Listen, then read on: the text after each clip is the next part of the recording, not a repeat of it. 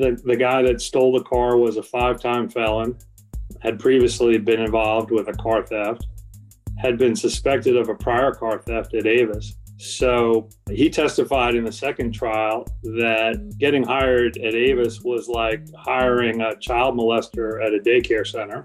Oh, man. Hello and welcome to See You in Court, the podcast that informs you about the Georgia civil justice system, what it means to you, and how it protects individual rights.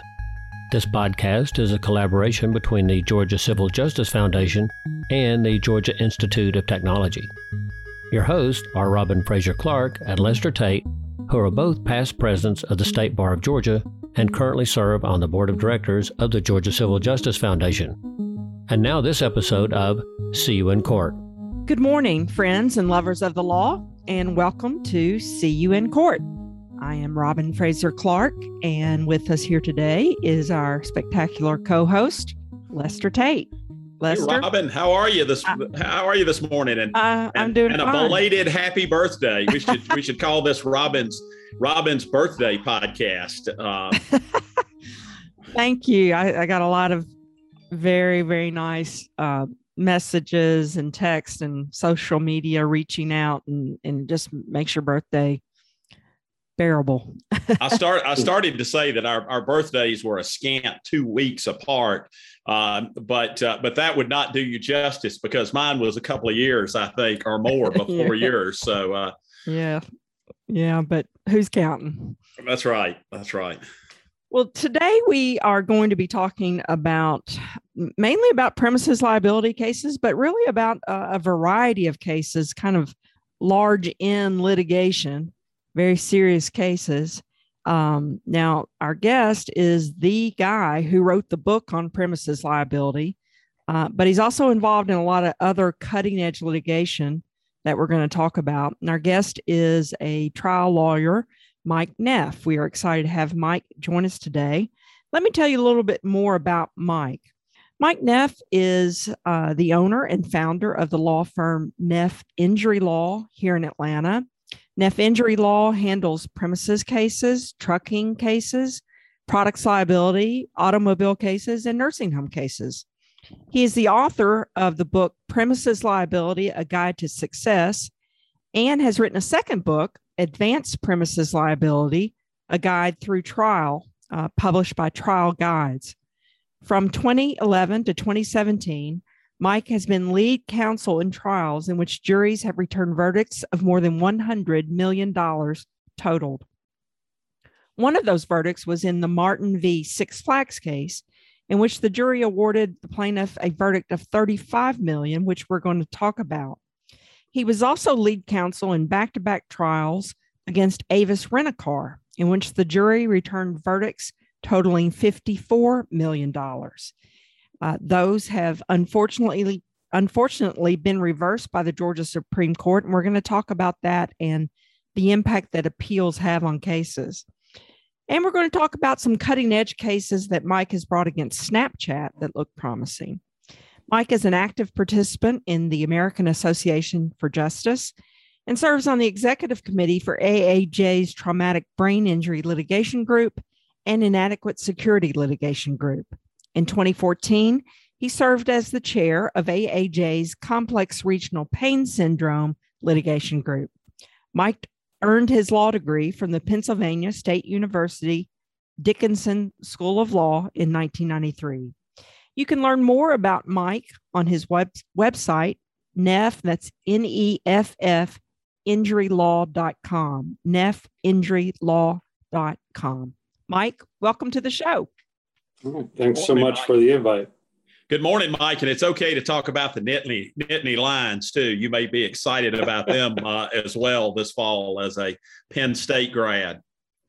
Well, I actually went to college at George Washington, and we did not have a football team. So I have to, I guess, take my associations where I can get them. And Penn State is definitely a big deal up north, for sure. Have you adopted the Georgia Bulldogs? Yes, and the Yellow Jackets. I went to a city school, so I have some affection for the folks on the flats, just because I kind of grew up in a bigger city, so to speak, in DC. That forever endears you to my heart as a Yellow Jacket alum, Mike. You just don't know the warmth that spreads over me hearing that we have Sidewalk alumni as well. Yeah, those Tech fans are few and far between, so we really rejoice when we get one. Well, yeah, it's a little tougher rooting for the Jackets, but I like the underdogs. Me too. Don't we all? I mean, as plaintiff's attorneys, isn't that kind of why we do what we do? We like the underdog. Pretty much. Mike, let's start the show by having you tell our listeners a little bit about your career. We know where you went to law school. Why did you go to law school? Why did you become a lawyer? And tell us just a little bit about why you decided to become a lawyer and what your practice is like. Yeah, well, that's kind of a circuitous path in a sense, but in a sense, maybe predestined. My middle name is Lawson, Lawson, because I am the son of two lawyers. And so I grew up at the dinner table hearing about the practice of law in central New Jersey. And some days after school, was stuck in the conference room doing homework while things were happening in this middle New Jersey law practice. And then I went to law school and then I went to college and thought I wanted to be a stockbroker. And then Black Monday rolled around and I thought, maybe I don't want to be a stockbroker anymore. Maybe I want to get into something where I can control what happens. And that was a naive thought. But that kind of turned me to law school. And so I went to law school initially thinking I would do real estate law or real estate development. And by the second week, I was getting called by the torts professor to argue for the plaintiffs in almost every case because kind of subconsciously, I had been answering the first 2 weeks always for the plaintiff. And I think that rooting for the underdog kind of was, ingrained in me. And without really knowing that was the plan, all of a sudden I wanted to be a trial lawyer, and all of a sudden I'm on moot court teams.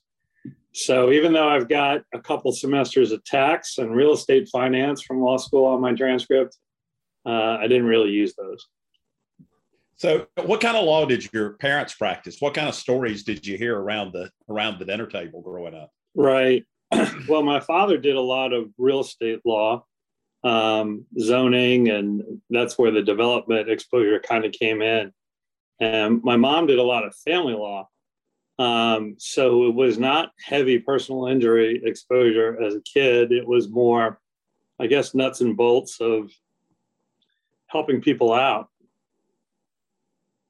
Did they practice together or were they in separate firms? No, they were neff and neff as they were practicing.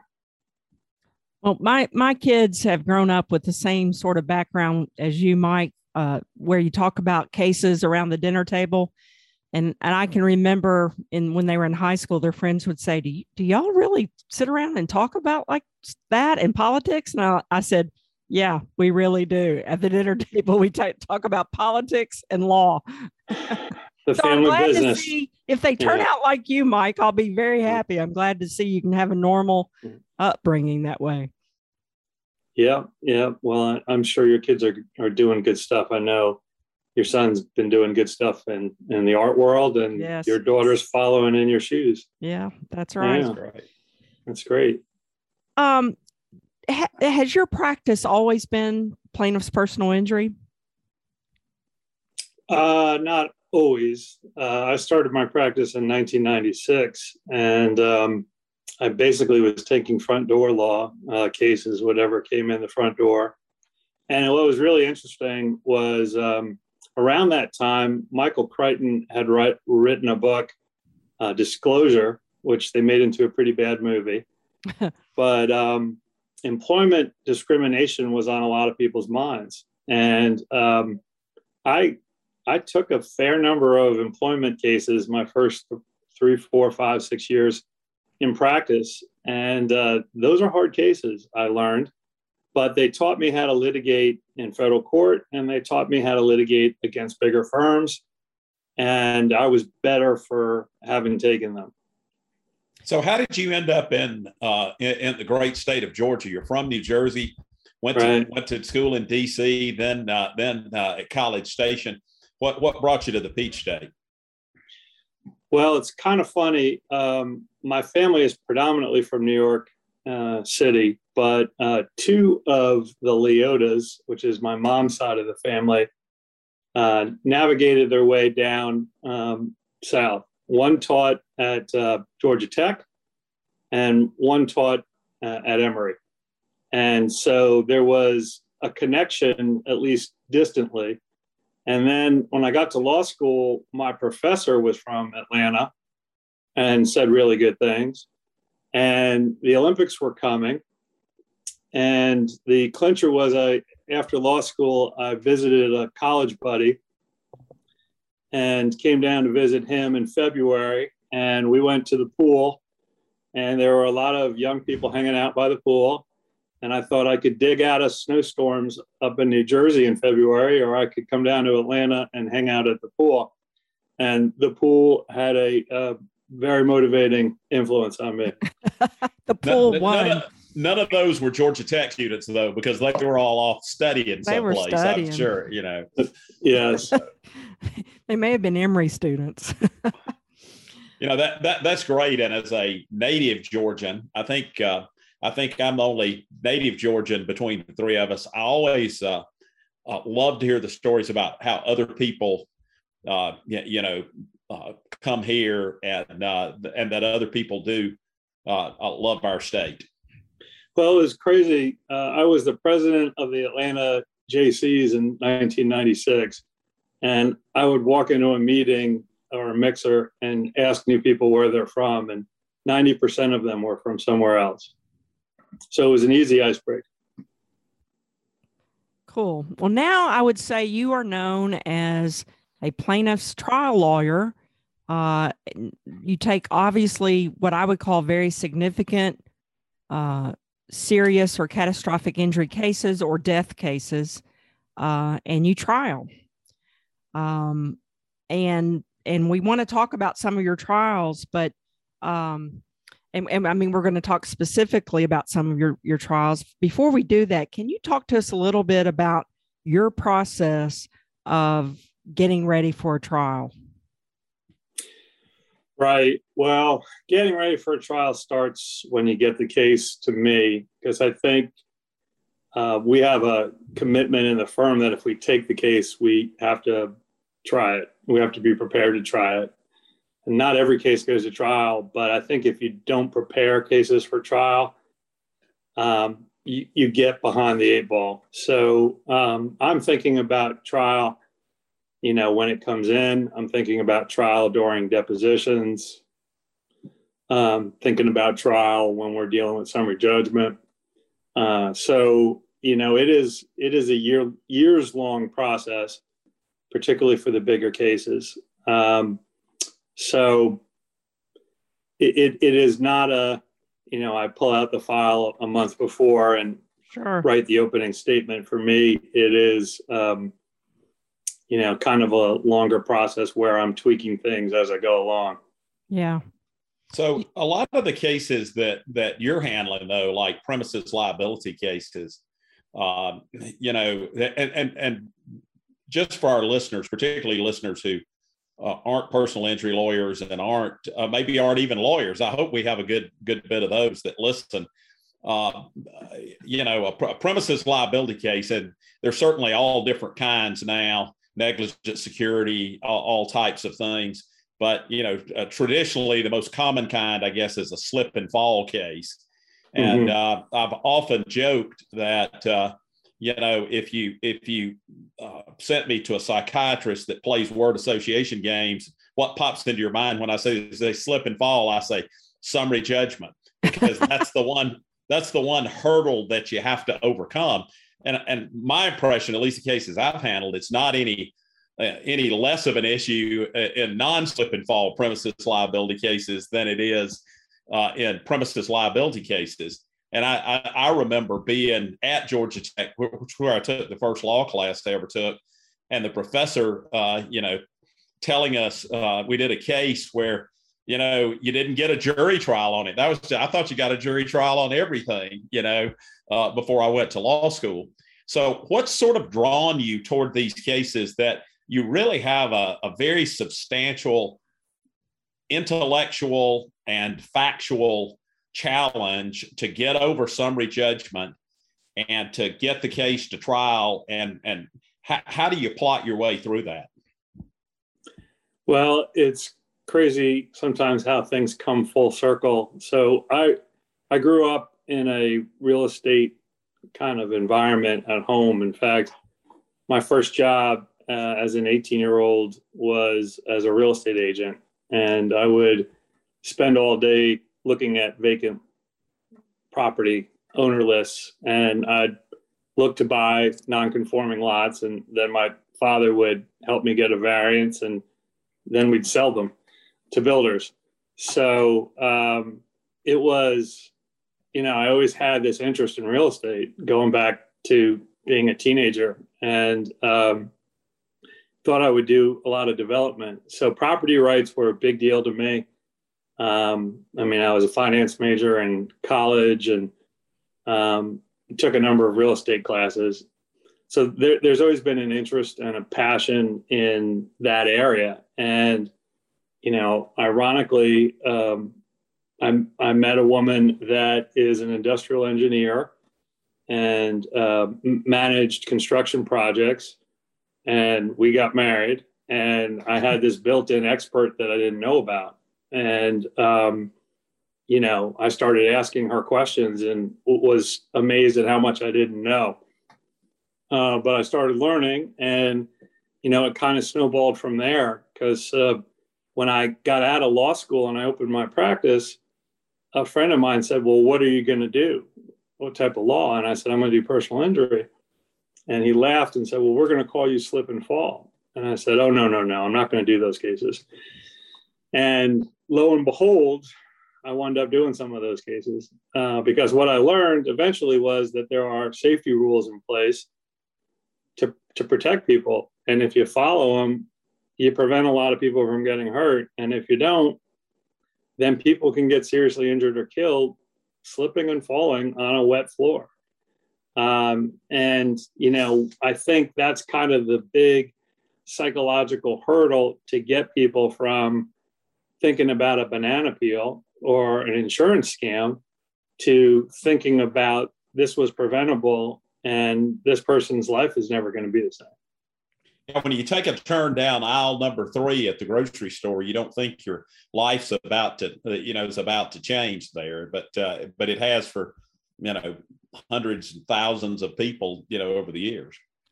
And I think in some of the cases you do, Mike, they're you have to build them factually as we do every case, but it seems like they're so intricate and the law is so challenging that you must know going into some of your cases, you're going to have a lot of motion practice, a lot of brief writing.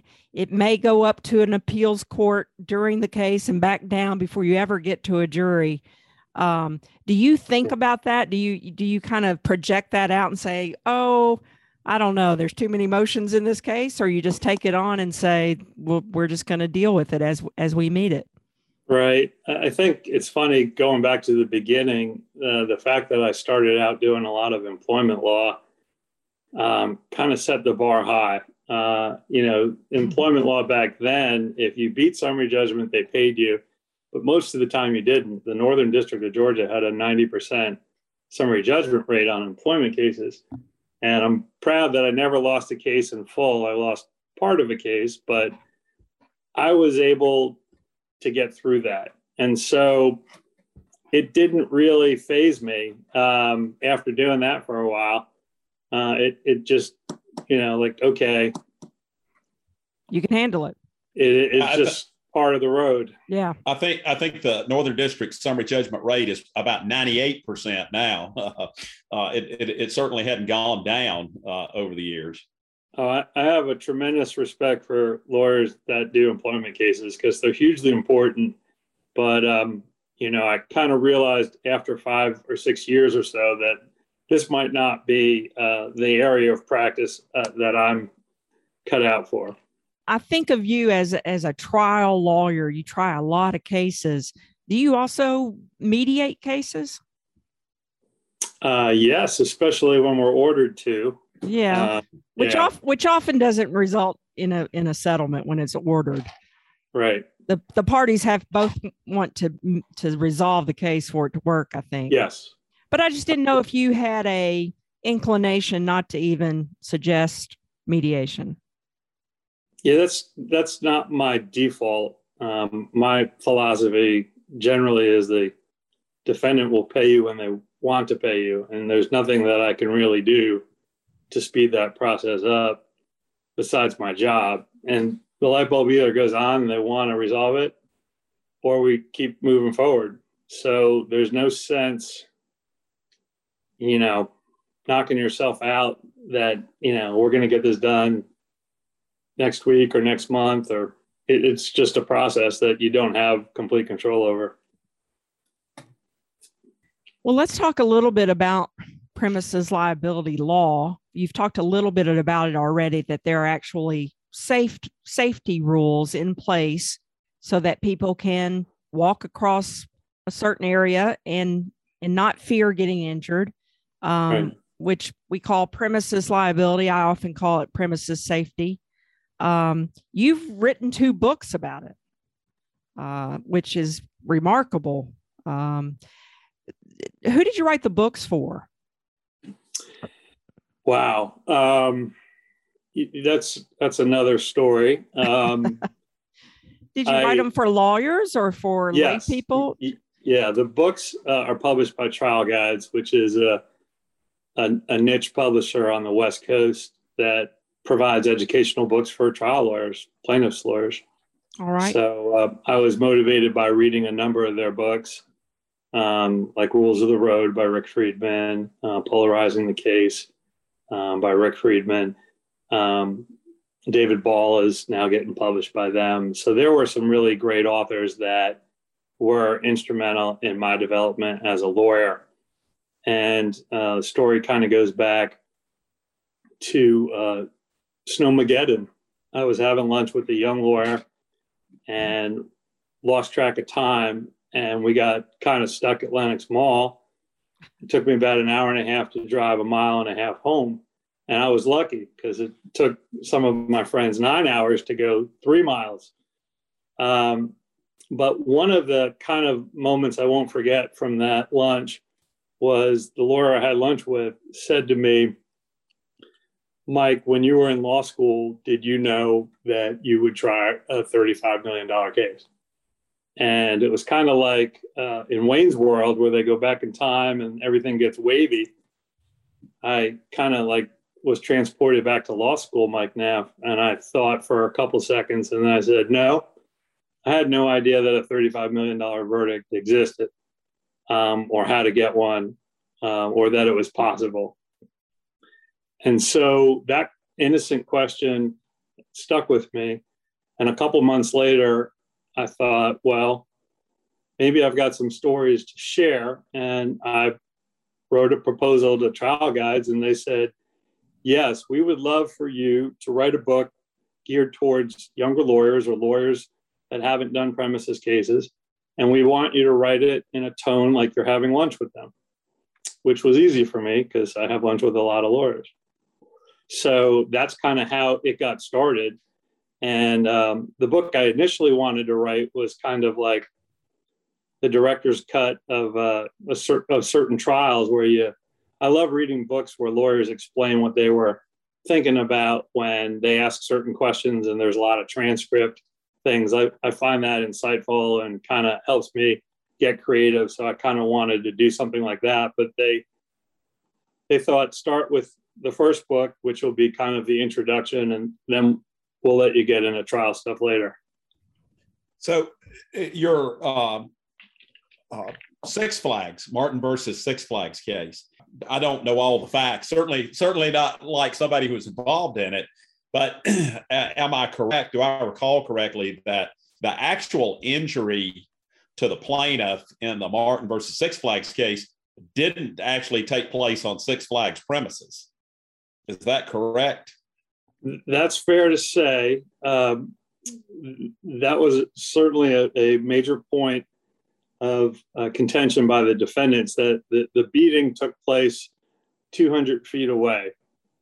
And you may want to talk about the facts of the case too. I'm not trying to, jump in the middle of the story, but I just remember that being a feature of that case, a feature or a bug one, I'm not sure which. Right. So to give the listeners the setting, this is one of your very large verdicts. This is the $35 million verdict, right? And it was against Six Flags, and you represented a young man who had been beaten, I think, at the bus stop. But set the story for us a little bit. Tell us a little bit about the facts of that case. Sure. And I just want to give some significant credit to Gil Deitch, who worked on the case with me, and then his partner later became Andy Rogers. So Andy, Gil, and I tried it together. I was fortunate to be lead counsel. They had a trial like 2 weeks before, so I said I'll take lead, and they were good with that. So it was a team effort for sure. But Martin versus Six Flags was fascinating because of it was very much an accordion, where you pulled facts out and you compressed them, and there was a major timeline. And when we got the case, we didn't know whether it was going to work or not. And we took 64 depositions, which is a lot. That's a lot. More than I've ever gotten close to. I think the next biggest one I've done had 40. So it was tremendous amount of legwork in it. And one of the big issues was that Six Flags had gang graffiti in their locker room for 10 years, their employee locker room. So we thought that was an important fact because it gave notice of a hazard. And that Six Flags, when they found gang graffiti in the park, would immediately paint over it because, they didn't want their customers to see it, but they also acknowledged that, gang graffiti is kind of like marking your turf, and you don't want to let gangs mark your business as their turf. So it got into issues of security. There were off-duty Cobb police officers that had recommended that there be security there 7 days a week, and Six Flags didn't take that advice because they didn't feel it was in the budget. And so you get into a lot of themes about corporate profits versus safety and, security rules. And then you get into a timeline. There had been a prior incident in the park involving the same group that wound up attacking Josh. So they identified Josh while they were still on Six Flags' property. Many of the group were Six Flags employees. So there was a lot of evidence of a long timeline, going back literally years and years and years. So, we got into issues like how big is an approach and taking control of property that they didn't own. Because Six Flags would do landscaping on Cobb County property going up Six Flags Parkway. And, they argued that, this isn't our property, and yet it's called Six Flags Parkway. So, and they're putting up police officers, and they're directing traffic, and they're doing landscaping on property they don't own. So, part of the issue is whether you're an owner of land, and part of it is whether you're an occupier of land. So there's a lot of facts in that case that gave rise to interpreting Georgia law or applying Georgia law or building a case theme or case story to kind of convey, that it wasn't, in our eyes, a bright line test that Josh didn't get beaten on your property, so you have a free pass. There were a lot of facts that did occur on Six Flags' property. And I think the jury kind of put all of that together and, wanted to ensure that Josh was taken care of. I'll say I was fortunate enough to come and see the cross-examination of the CEO of Six Flags. I think Andy Rogers cross-examined her. This is before Zoom.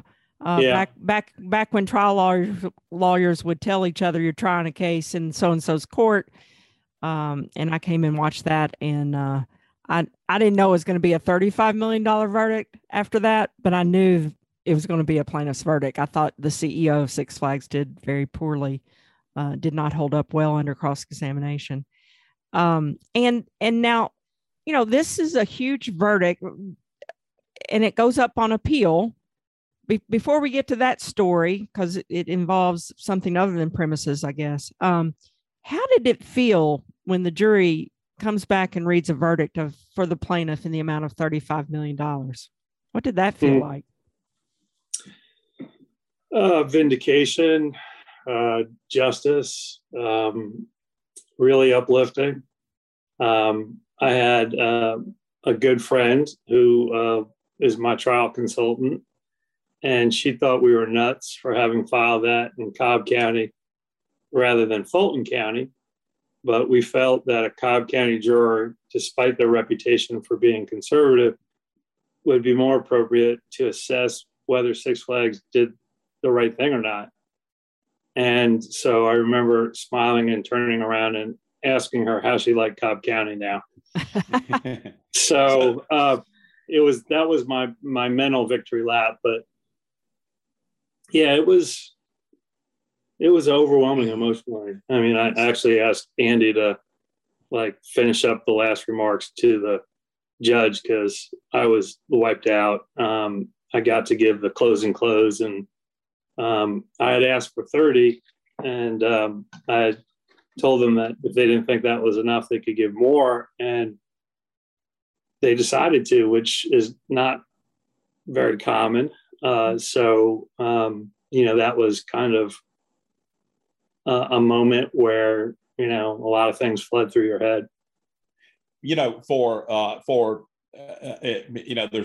There's a group of people in society. I call them the McDonald's coffee cup crowd, who's read about the McDonald's coffee cup, and they think that a jury goes out without any proof of damages. You have to prove everything in your case, that there was a duty, there was a breach, and you have to prove what the damages are. So the jury doesn't go out and say, oh yeah, and and even to Robin's point that the CEO didn't do very well on the witness stand, they can't just go out and say, we didn't like that CEO, $35 million.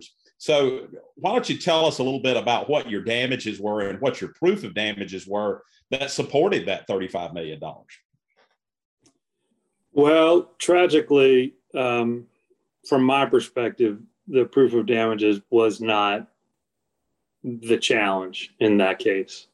Josh had gotten beaten into a coma that lasted about a week. There was a positive MRI and CT scan showing brain bleeds. We had testimony from his treating psychiatrist, his treating physiatrist, the physical medicine and rehab doctor. We had testimony from a life care planner, from an economist, from his friend's mom, from his grandmother. So the damages were there, unfortunately. Sadly, I remember asking one of the doctors whether the Josh Martin that existed on July 3rd still existed. And he said, no. It essentially, that Josh Martin is gone and can never come back. So very powerful, themes of loss of identity. And I think that's one of the things that folks don't realize is that, and I tell clients and potential clients all the time, what's a quote good case for lawyers, one that's a high value case, is not a good case for the plaintiff, because they've suffered some pretty catastrophic injury. One other Right. thing I want to talk to you about, and I did one of the Midtown shooting case, and you ran into some of the same kinds of stuff that you're talking about, because here you've got, I had one wrongdoer. Well, I had one intentional wrongdoer, but here you've got a whole bunch of wrongdoers that contributed to putting Josh Martin in where his life's never going to be the same again. And, there are a lot of people who would be on a jury who would say, well, this wasn't Six Flags' fault. This was the fault of these wrongdoers that beat Josh Martin up. Talk a little bit about how you handle that and how you overcome that handicap. Yeah, well, certainly if as a lawyer you're going to work on negligent security cases, you're going to have to get a handle on the psychological issues involved in suing a property owner,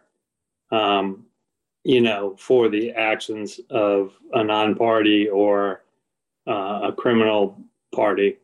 So there are safety rules. So that's one thing that I go back to. I mean, security has existed as an industry for hundreds of years, if not longer. Kings built castles with moats, and that's primitive, but we know better today. And there's a big difference between suing a Walmart or Six Flags or a large corporation and suing a mom and pop convenience store with one location. So you sue a corporation that's got multiple locations, that's got layers of management, that's got multiple security experts with decades of experience, that has access to surveillance cameras and security guards and things like that, has access to Cobb County police officers. That's a very different level of sophistication than, you or I that, might have a one location business. It's just a night and day difference. So, you go back to what is ordinary care? What is a reasonable action of someone in the same or similar circumstances? And it's a different process. That standard is the same, but it's a different evaluation to look at what Six Flags should have done, to look at what Walmart should do, than it is to look at grandma, up in Rome, Georgia with, a one location store. I mean, it's just very different. So if you follow the security rules,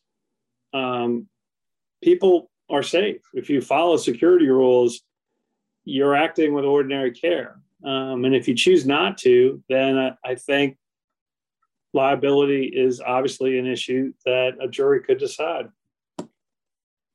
And that issue about wrongdoers and a third parties committing crime on the premises of another owner, that had to do with ultimately the appeals in the Martin v. Six Flags case.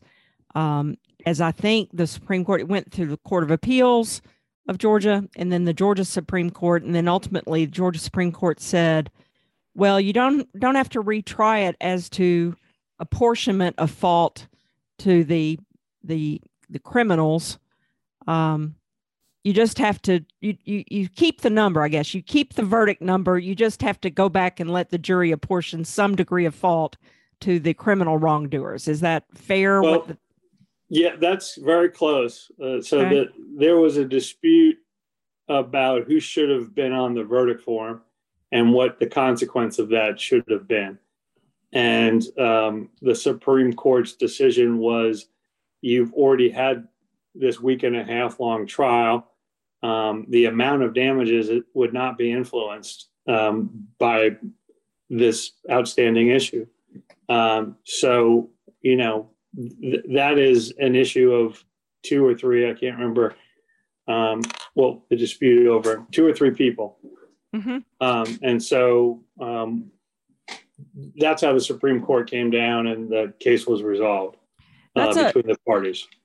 I was reading the appellate opinions, and that must have been quite a roller coaster, because I believe the Georgia Court of Appeals said you have to go back and retry the whole case. Mm-hmm. And then it's appealed to the Supreme Court. The Supreme Court says, no, not a complete do-over, just a portion, which, as you say, then resolved. The other thing that was startling to me, and I think our listeners need to understand the length and breadth of this kind of litigation. The incident to Josh happened in 2007, and you didn't get the final opinion from the Supreme Court of Georgia until 2017, 10 years since he was first injured. That is a long haul, but it may be more average for your cases. Fortunately, no, but they do tend, especially significant cases, tend to trend 3, 4, 5, 6, 7, 8 years. That one was 10. We had gone up to the Court of Appeals previously, and it was nothing about that case that was easy. Let's talk about another two more very significant verdicts that you've obtained in the Avis rent-a-car cases. I think one was Johnson v. Avis, and the other one was Smith v. Avis. Right. And as I said in your intro, those two verdicts totaled $54 million. And it was I think they were tried separately, although the two women were injured in the same incident. Can you tell us a little bit about those two cases? Right. Well, yes, it was two lifelong friends who were minding their own business, sitting on a wall on a summer night, and their lives were forever changed when someone who worked at the downtown Avis on Cortland stole a car and crashed into them. And, one of them lost her leg, one of her legs, and the other one nearly lost her life. They both will never walk the same way, obviously, again. So, it was another situation where we had to fight for, I can't remember if it was 6 years or 8 years. I think it was closer to 8, but that's not something I want to focus on in terms of that part of the process. We do the best that we can do, and things are out of our control at a certain point. Was the main legal issue in the Avis rent-a-car cases, was that whether, was it a scope of employment that he had committed a criminal? He was an employee of Avis, so he had access to the cars through Avis and through his job, but then goes out and steals a car. Did they talk about that being the approximate cause, or was it scope of employment issue, or what was the main legal? And I know y'all had a lot of battles in that case. Right. Well, ultimately, the Supreme Court decided that it wasn't foreseeable what had happened legally, and so there could not be proximate cause. So there were certainly a lot of legal arguments before we got there. The guy that stole the car was a 5-time felon, had previously been involved with a car theft, had been suspected of a prior car theft at Avis. So he testified in the second trial that getting hired at Avis was like hiring a child molester at a daycare center. Oh, man. And Avis's expert from the first trial said hiring Byron Perry was a 0 out of 10 decision. So, we did everything that we could do as trial lawyers, and sure. And then, the process continues, and, there's a sort of disturbing trend that I see, and I'm wondering if it's just me or if you Robin may want to chime in too. But when we talked earlier, I was telling you about when I was at Georgia Tech and I first learned, you don't necessarily get a jury trial. You can get summary judgment against you. That's usually where there's no dispute as to the facts. That's just a ruling as a matter of law. I tell clients all the time, you want to sue somebody for sticking their tongue out at you, you're not going to win. That's not a violation of the law, civil or criminal. But I've been doing this almost 35 years, and there's a stack of cases that I could stack up to the roof here in my study that says questions of diligence, due diligence, cause, proximate cause, and negligence are questions for the jury.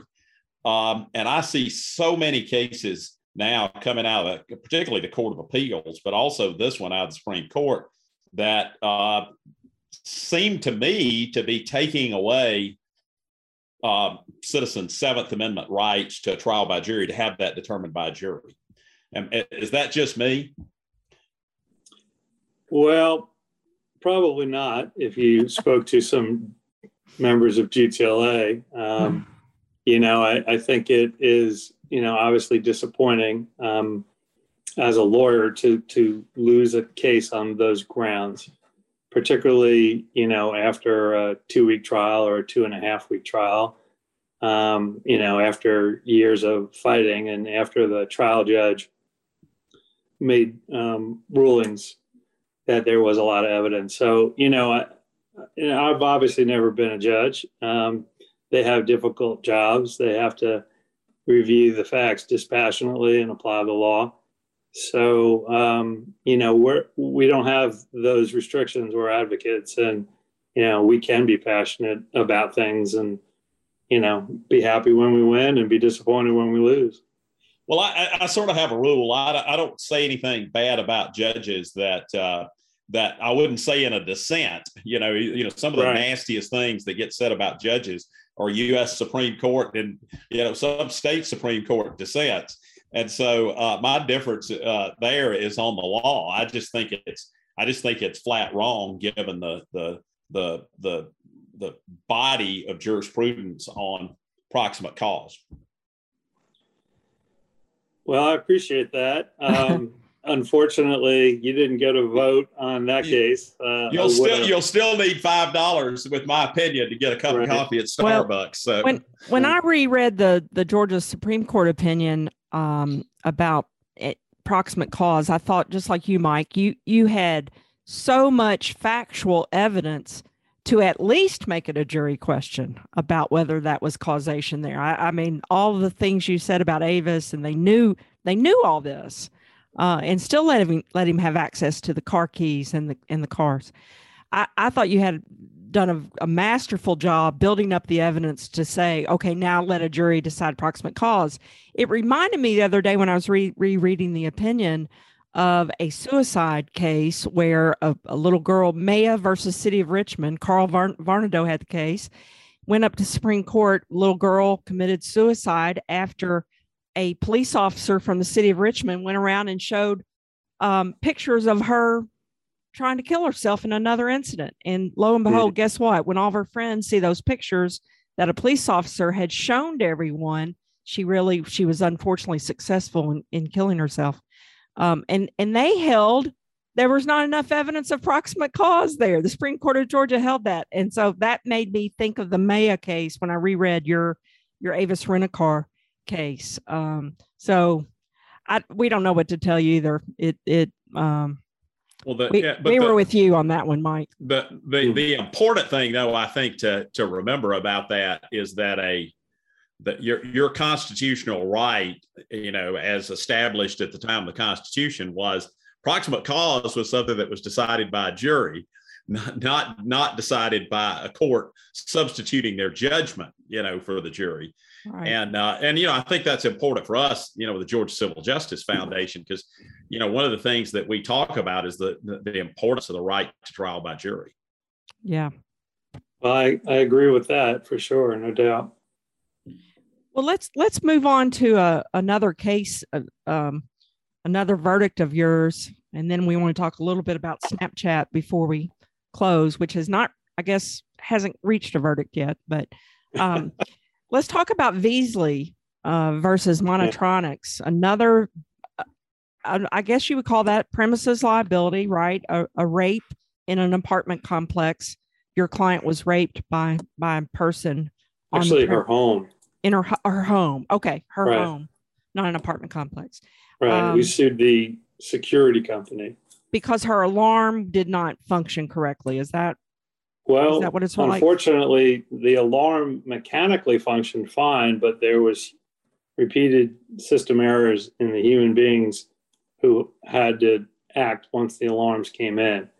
And it was, a timeline of errors. In fact, when we got into litigation, we found that the alarm company had a policy to put alarms on hold so they wouldn't have to repeatedly call, because they had a rule that if the alarm goes off, you have to call the client and, advise them of the alarm going off. And they would put the alarm on hold for an hour. Well, the alarm went off at least 8 times that we know of before our client came home. And so there was a lot of opportunity, in our view, to warn her, don't go in the house. Which is why you have an alarm in the first place, right? Right. Yeah. Supposedly. Right.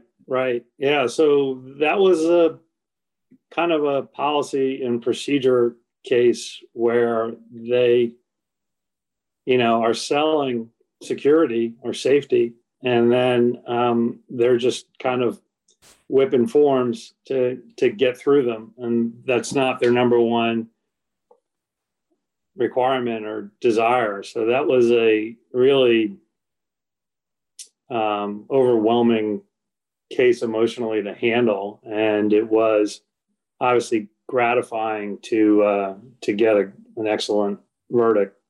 That verdict was $8,640,000. That was the judgment. That was the judgment. It was actually a little bit more, and they said the plaintiff may have been a little contributorily negligent. Is that right? Yeah. I asked for $8,888,888.88, and the jury decided to give $9 million instead. They rounded up, or they decided to give more, and they held that she was 4% comparatively at fault. I'm not really sure why. We could get into that, but the overwhelming memory of that case, and you asked me about justice. Mm-hmm. So this is the case for me that signified justice, and still does.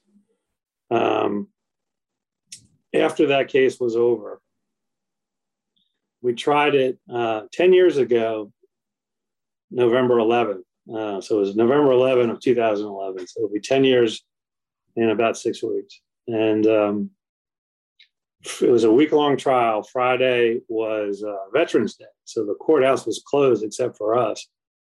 We were the only trial there. And it was a holiday weekend, and people obviously wanted to go home, but they did not render a verdict until about 6 o'clock that night. And when they announced the verdict, we're standing at counsel table, and the 13 of them did not leave through the jury room. Instead, they all walked out single file, stopped at our table, hugged my client, each of them one at a time, hugged her, gave her some private words of encouragement one at a time, and walked out the middle of the courtroom, the exit that everyone sees and enters from. So I had never seen anything like it before or since, but that was life affirming to her. She later got the GTLA Guardian of Justice Award, And she got a standing ovation from the lawyers that were present when it was awarded. And she said that the verdict gave her self-respect back. Wow, that's pretty neat. Yeah. I mean, what a moment. That verdict did things that doctors couldn't do, that lawyers couldn't do. It changed her life. And I think it changed the lives of people that were on the jury. I was just going to say, I bet the jurors will never forget her or that case either. Yeah, and then another similar, but not quite as powerful story. After the Martin verdict came in, one of the jurors asked if she could hug me because she appreciated how hard we fought for Josh. So, that there are people out there that care. You don't hear about it or see it every day, but you can occasionally see where we can tap into a communal vibe and people will take a stand for what they believe in. That's an awesome moment. I love that story. I am curious how you came up with the number $8,888,088.88. I want to guess that the 8 times the alarm went off. Yeah, that's part of it. That is part of it. There was a theme of 8s. I never got to explain it to the jury because I ran out of time in close. So I just gave them the number after, setting it up. There were 8 alarms. She was held captive for 8 hours, almost 9. So, there were just 8s in my head. And unfortunately, there was, objective evidence of harm. I mean, she had PTSD at the highest levels. And, there was some gut-wrenching testimony about how profound it was. That was, very believable under the circumstances. So, but there were 8s in my head, and the jury respected that, I guess. Now, that case also was appealed. The verdict was appealed. On the issue, I was just reading the opinion yesterday. It looked like on the issue of a limitation of liability clause in the contract when she bought or signed up with the alarm company, and the defense actually tried to limit their exposure to $250, right? Based on a limitation of life. But it looked like you kind of handedly took care of their defense of limitation of liability. Court wasn't having any of it. My friend Mike Terry was appellate counsel on that case, so he deserves the credit for shepherding it after the verdict. So that was one of the issues. There were other issues, but yeah, one of the powerful moments from oral argument in the Court of Appeals was the appellant's lawyer arguing that it was prominent and then having to take out their reading glasses to read the fine print on the back of the contract. So I think that undercut her argument about prominence a little bit. That's a good story too. I like that. Well, what a great moment. That's a great trial story, Mike. I'm happy for your client. I hope she's doing better. Let's talk finally about the Snapchat litigation that you've got going on. I'm aware of Maynard v. Snapchat. Right. You may have some other Snapchat cases in the country. Maynard is here in Georgia. And I know it's already been up an appeal one time on a communications decent Decency Act or something like that. But anyway, let's talk about Snapchat, which is an app that folks use on their iPhones. Tell us a little bit about what Snapchat does and why you sued them. As all our teenage listeners just laugh that you explained Snapchat, Robin. That's we're showing our age here. Yeah, we're showing our age here. It's on Android phones too. Yes. Oh, okay. All right.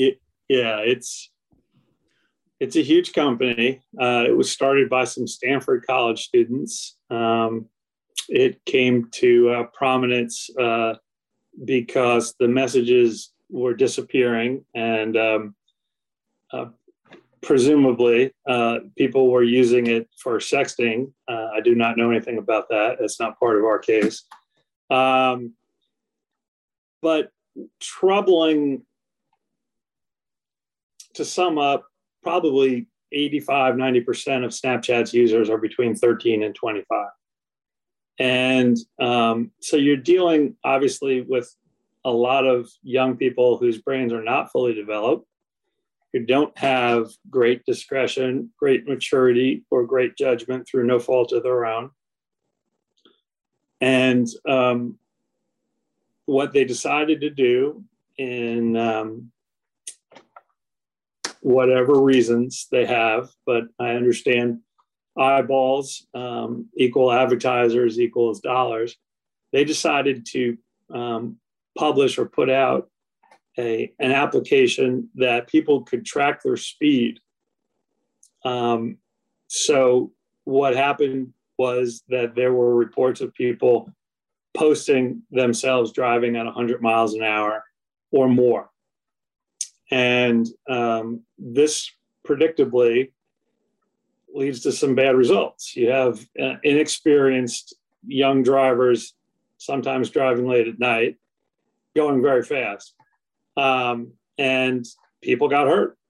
And one of the people that got hurt was Wentworth Maynard, my client. Before he got hurt, there was a petition on the internet asking Snapchat to take the speed filter down. That didn't happen. Wentworth got hit in a rear end collision and suffered brain damage. A couple years later, in Wisconsin, 3 teenagers were driving at an inappropriate speed and crashed, and they all died. So we have a case involving the 2 passengers in district court in California.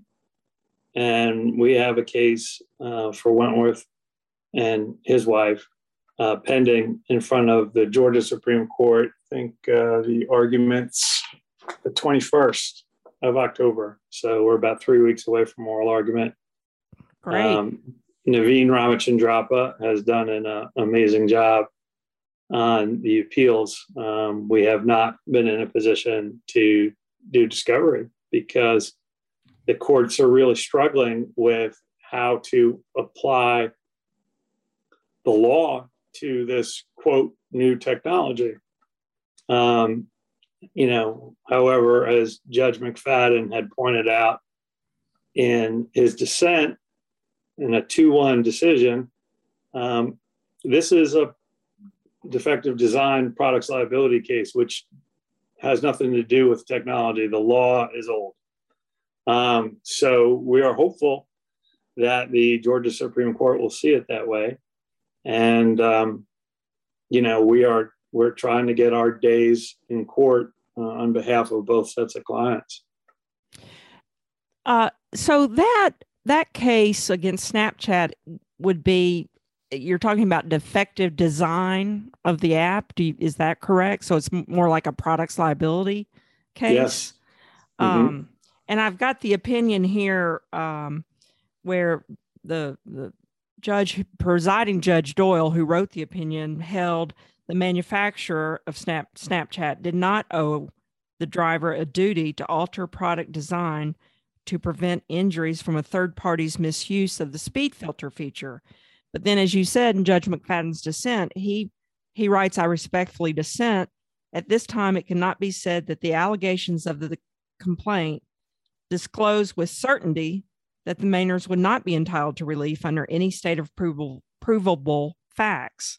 The novelty of the technology and the circumstances at issue should not distract us. There is nothing novel about the legal question before us. The Maynard's allegations fall squarely within the requirements for stating a claim for defective design implicating risk utility analysis. Right. So very, very interesting case. I call it cutting edge. I know there have been some other cases against apps, against manufacturers or designers of apps. But to me, I think about foreseeable.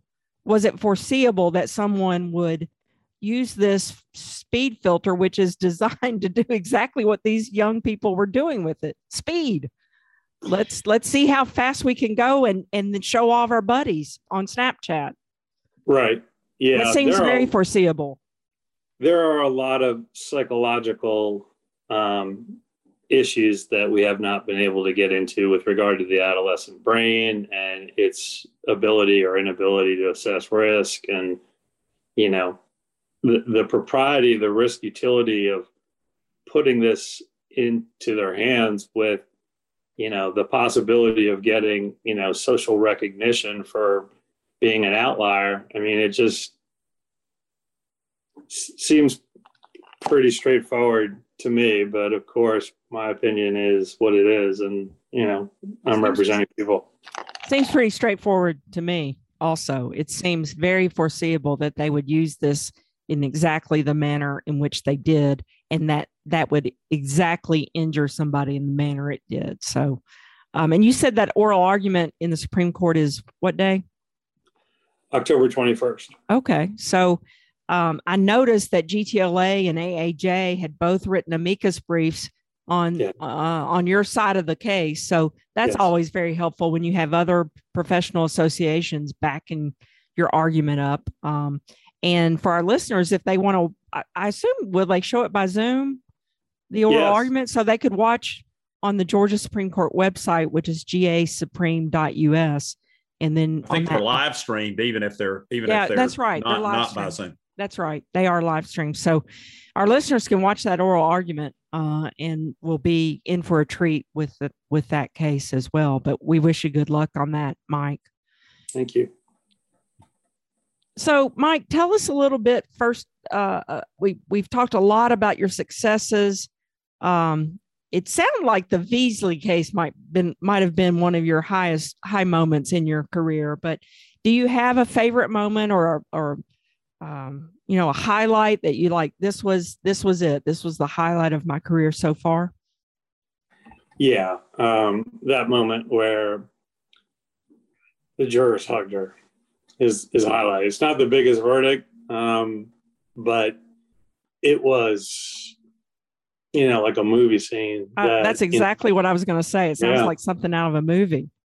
Yeah, I think as a trial lawyer, growing up, we read books and we see movies and we're inspired, and some of us hope that someday we could be part of something important like that.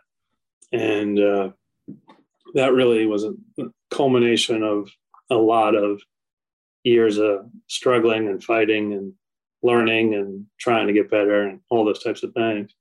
Do you have any, what we would call personal tenets or beliefs or religious beliefs, anything that you as a person bring into your practice and that kind of informs the way you practice law?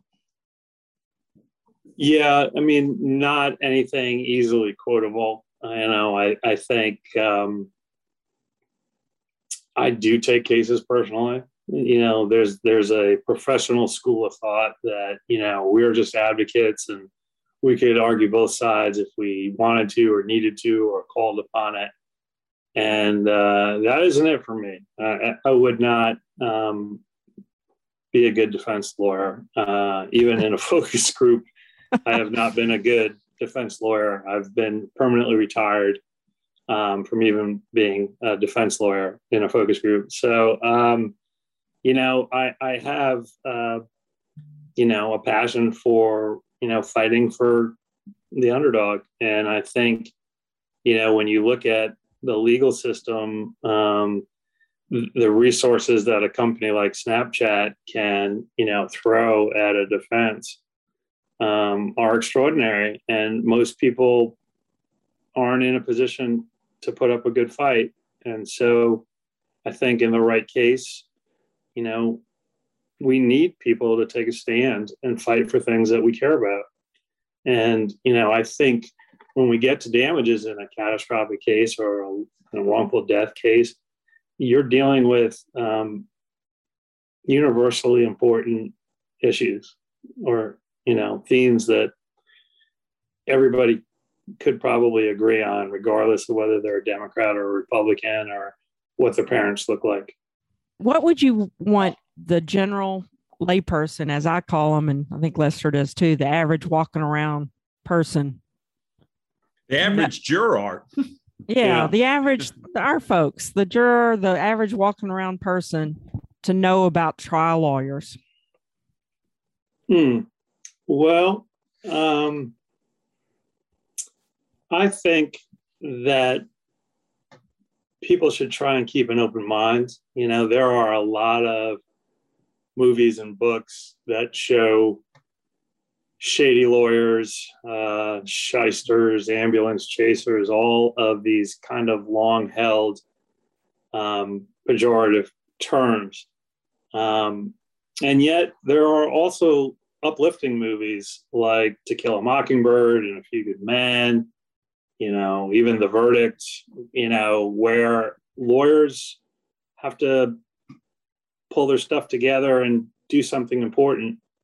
And so I think it's an interesting cultural experience we have in America with lawyers, in that a lot of times they're hated until people need them. And then a lot of times people love their lawyer because they actually see this person cares and works hard and sacrifices and, is trying to do the best that they can.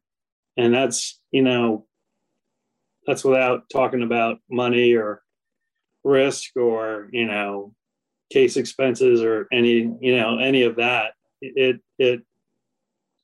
I think lawyers that are good lead with their hearts and their heads, and, their wallets are behind. There are some that lead with their wallets, but, no industry is perfect. Keep an open mind and look at the evidence in the law. That's all lawyers want or should want. I think that's one of the great things about having you as a guest today is that I think there's look, over 90%, probably over 95% of civil cases end up settling. And there are a lot of people that think, well, you got a lawyer, they're going to settle your case for you. You even have clients call it, when is my case going to settle, from time to time. And, you're talking about the kind of cases you've worked on, Michael, 10 years laboring in the vineyards, sometimes fruitlessly laboring in the vineyards to do that. And I think that's a side of lawyers that you represent well, and that the public needs to know about. Well, thank you. I've had a lot of help along the way, had a lot of mentors along the way. And I think that's another thing that most lay people aren't aware of, is that, we don't come out of law school as lawyers. We evolve, and the good ones are ones that are always trying to get better. But it's not an overnight process. It really takes years and years and years after law school to approach good, and it takes years and years and years after to get better than that. So none of us turtles got up on the fence post by ourselves. So yeah, that's an expression I heard from Jim Butler that confounded me coming from New Jersey, but I'm getting it now. Well, Mike, I thought it was a joke. You get it now. It's been a treat talking about these cases with you. We ask our guests at the end of the program, every one of our guests, what is their definition of justice? And we've gotten some incredible answers. So I can't wait to hear yours. What is your definition of justice? Oh, when I was asked that, I kind of just got overwhelmed by the photograph in my mind of the people hugging my client in Monotronics case. So I think I don't have a pithy expression of what justice is, but I think it happens when people draw a line in the sand and say, what happened is not okay. And I'm going to stand up and say something about that. Last story for today, but you mentioned the cross-examination of Six Flags' CEO. Well, I got to watch that from counsel table because Andy handled it. And there was a female juror smiling at the CEO during her testimony. And it really freaked me out. I'm like, geez, I don't understand. I thought we were doing really well. Why is this woman smiling at the CEO? And I got to find out after the verdict. So when the CEO came out, she faced the jury and flashed this big smile at the jury. And this juror, who wound up being the foreperson, didn't appreciate that. And so she gave the fake smile back throughout the cross-examination.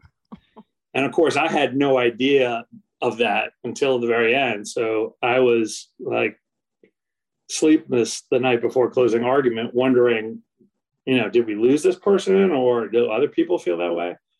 And I think that's kind of indicative of decent people being confronted with evidence and saying, you know what, I'm not going to take this.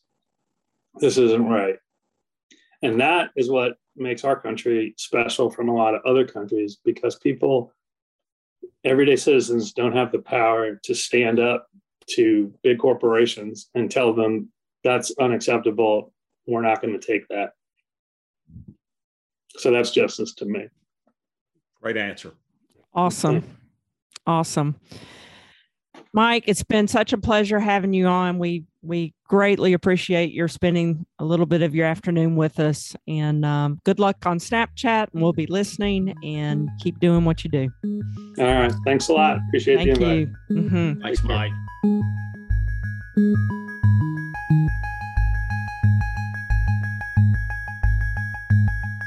Every podcast that we do, we finish up with a news article, a recent news article that Robin and I have seen that relates to the civil justice system that we want to share with our audience. Sometimes Robin and I coordinate ahead to make sure we don't have the same one we made today. We have not rigged the system today, but I'm going to let Robin go first today and give hers. Okay. Thanks, Lester. Mine is an article that came out yesterday, and it deals with lawyers' ethics. And the title of the article was Lawyers' Unfamiliarity with Facebook Privacy Settings in 2008, Nets Win in Ethics Case. So the New Jersey Supreme Court dismissed an ethics charge against a New Jersey lawyer who was accused of using his paralegal to friend an opposing party, and they dismissed it after concluding the lawyer did not understand Facebook privacy settings. So this goes back to 2008, quite a long time ago. But in a lawsuit, this guy was a defense attorney, and plaintiff is bringing a personal injury lawsuit against this defense attorney client. And the defense attorney asked his paralegal to act like a friend of the plaintiff and friend the plaintiff on Facebook, so that he could get access to what he thought would be incriminating information against the plaintiff. I think there was a video of the plaintiff wrestling, and he thought that video occurred after the incident involving the lawsuit where the plaintiff was injured. And the plaintiff's attorney said, I'm going to file an ethics complaint against you, which he did. And ultimately, the New Jersey Supreme Court came down in favor of the defense lawyer, tossed the ethics charge, but only on the basis that back then, way back in 2008, the defense lawyer didn't know enough about it, didn't understand what a privacy setting was. He thought, he testified in front of the Supreme Court or the ethics investigation, that he thought if you befriended someone on Facebook, whatever they put on Facebook was open to anyone in the world who wanted to see it. He didn't understand. Now, I don't know if that's really true or not, but that's what his testimony was. And Supreme Court said, well, we're going to give you a pass because back in 2008, you probably didn't know that. I think today, 2021, that defense is not going to fly in front of an ethics charge. You'd get a different result. You would have a different result now, because I can tell you what I think our Georgia Supreme Court would do with it is they would discipline a lawyer for doing that, behaving like that, doing that. And I'm also a little surprised and shocked that an ethics complaint filed in 2008 was finally decided in 2021, and that lawyer had to go through that. Ultimately exonerated, but that long of having an ethics complaint over your head, that's amazing or startling or shocking or whatever you want to say. Absolutely. Well, you did not steal mine, but I do have an article that is from your home state newspaper, the Louisville Courier Journal in Louisville, Kentucky, Robin's home state. It came out on September the 13th. It's actually a Commonwealth. Commonwealth. That's right. I forgot about that. It's my home Commonwealth. That's right. So it is an article about Justice Amy Coney Barrett, who appeared at a function in Louisville, Kentucky, with a crowd of more than 100. And before I go into this, I want to emphasize that I am not picking on Justice Amy Coney Barrett. I'm picking on a lot of Supreme Court justices, including Stephen Breyer, who had made some similar comments before. They're both recognized as being from different wings of the court. But she began her speech by saying, "My goal is to convince you that this court is not comprised of a bunch of partisan hacks," she told the guest at a Sunday celebration of the 30th anniversary of the opening of the McConnell Center at the University of Louisville. She says judicial philosophies are not the same as political parties, she said, noting that she identifies as an originalist and citing fellow Justice Stephen Breyer. And I told you I was going to talk about him a little bit too. There's a similar article about him where he says, instead of "my goal is to convince you we're not partisan hacks," he says, "We're not junior varsity politicians." And there's also been similar statements by Clarence Thomas and other members of the Supreme Court. But she said judicial philosophies are not the same as political parties. She said, noting that she identifies as an originalist, and that Justice Breyer identifies from the main school of thought of pragmatism. I think that the Supreme Court, and there were several polls that came out that show the Supreme Court's approval rating is at an all-time low. We do not have plebiscite, justice by plebiscite. That's the one branch of government where might is not supposed to make right, just because you don't go take an opinion poll to do that. But I'm very concerned about all this talk that goes on about, well, I'm not a political party, this is my judicial philosophy, because the outcome of any case is supposed to be based on what the facts of that case are and what the law is that's in existence at that time, either it be legislatively or it be by prior binding decision of the courts, the higher courts in that particular state or in the federal system. And so I think for a litigant to hear that and say, well, I've got my case down here, but how many pragmatists do we have? What's the school of thought? And I may lose because somebody's got a different school of thought about my case is just absolutely horrifying to me. And I think a big part of that comes from people who are put on the court because they have that judicial philosophy by political parties who adhere to that same political philosophy. And a lot of them have never set foot in a courtroom before in their life or represented real people. And I think there's a real crisis going on here. And I applaud Chief Justice John Roberts, because he was a very skilled advocate in front of the United States Supreme Court prior to the time that he went on the bench.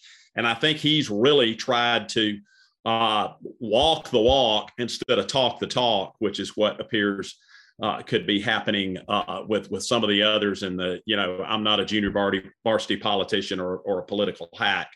The last thing I'll say about that is I think any lawyer that has spent a lot of time in a courtroom trying to convince judges and juries of something would never make the argument. Whatever you say this case is not about, whoever's listening to it knows that's exactly what it's about. And that sort of tips the hand. But that's my tirade for today. Well, it reminds me of a comment that Justice John Few from the South Carolina Supreme Court bench, what Justice Few said at our CBOTA conference last weekend when he was talking, and we asked him a similar question about that, not exactly the same, but similar, and his point was exactly what you're saying. A judge's job is to take the facts, apply the law, and it comes out the way it comes out. And he mentioned two different opinions that the South Carolina Supreme Court had just recently issued. One came out one way, one came out the other, basically similar facts, but different laws applied to the entities involved in the case. And he said, that's how you do it. It's blind justice. You take the facts, you apply the law, and however it comes out is the way it comes out. You don't have an originalist bent or textualist bent. When I think of originalists, I think, okay, what are they going to do with Snapchat? Because there was no Snapchat in the Constitution. Right. And I mean, look, I understand what people are talk about when they say they have a judicial philosophy. I mean, we have philosophies of advocacy, about how you can best advance your client's case, what to do about that. I understand that those are supposed to be, and I think this is one of the great things that's lost in this country today. Those are supposed to be descriptive of sort of maybe how you behave over time. Like, he's a really good quarterback, or, he's a lousy linebacker. They're not supposed to be prescriptive of the outcome of that case. Of each case. Each case. And I think that's the real problem that we're starting to see. And when you've got Supreme Court justice going around the country saying, I'm not a partisan hack, I'm not a junior varsity politician, it is, in my view, very troubling for our system of justice. Good point. And speaking of that, the United States Supreme Court comes back on Monday. First Monday in October. First Monday in October. They're back. That's correct. That's correct. As some folks would say, gird your loins. That's right. Yeah, it's like they used to say about similar things about the legislature being in session. I've heard that. Right. Heard that too. So, well, this has been a great podcast today. Great, Robin. Great episode. Great to catch up with you, and great job by Mike Neff. And until next time, we will see you in court. Thank you for listening to See You in Court. Brought to you by the Georgia Civil Justice Foundation and the Georgia Institute of Technology. Please subscribe to this podcast and consider writing a review. You may find related documents to this week's episode on our website, seeyouincourt.podbean.com. Please send any questions, suggestions, or ideas to seeyouincourtpodcast@gmail.com. The producer of this podcast is Raz Misher. We thank Noreen Hassan, Associate Professor and Director of Outreach and Community Engagement of the Georgia Institute of Technology School of Literature, Media, and Communication, and the Georgia Tech students who help bring you this podcast. I'm Fred Smith, Executive Director of the Georgia Civil Justice Foundation. You may learn more about the foundation at fairplay.org. On behalf of Robin Fraser Clark and Lester Tate, until our next episode, we'll see you in court.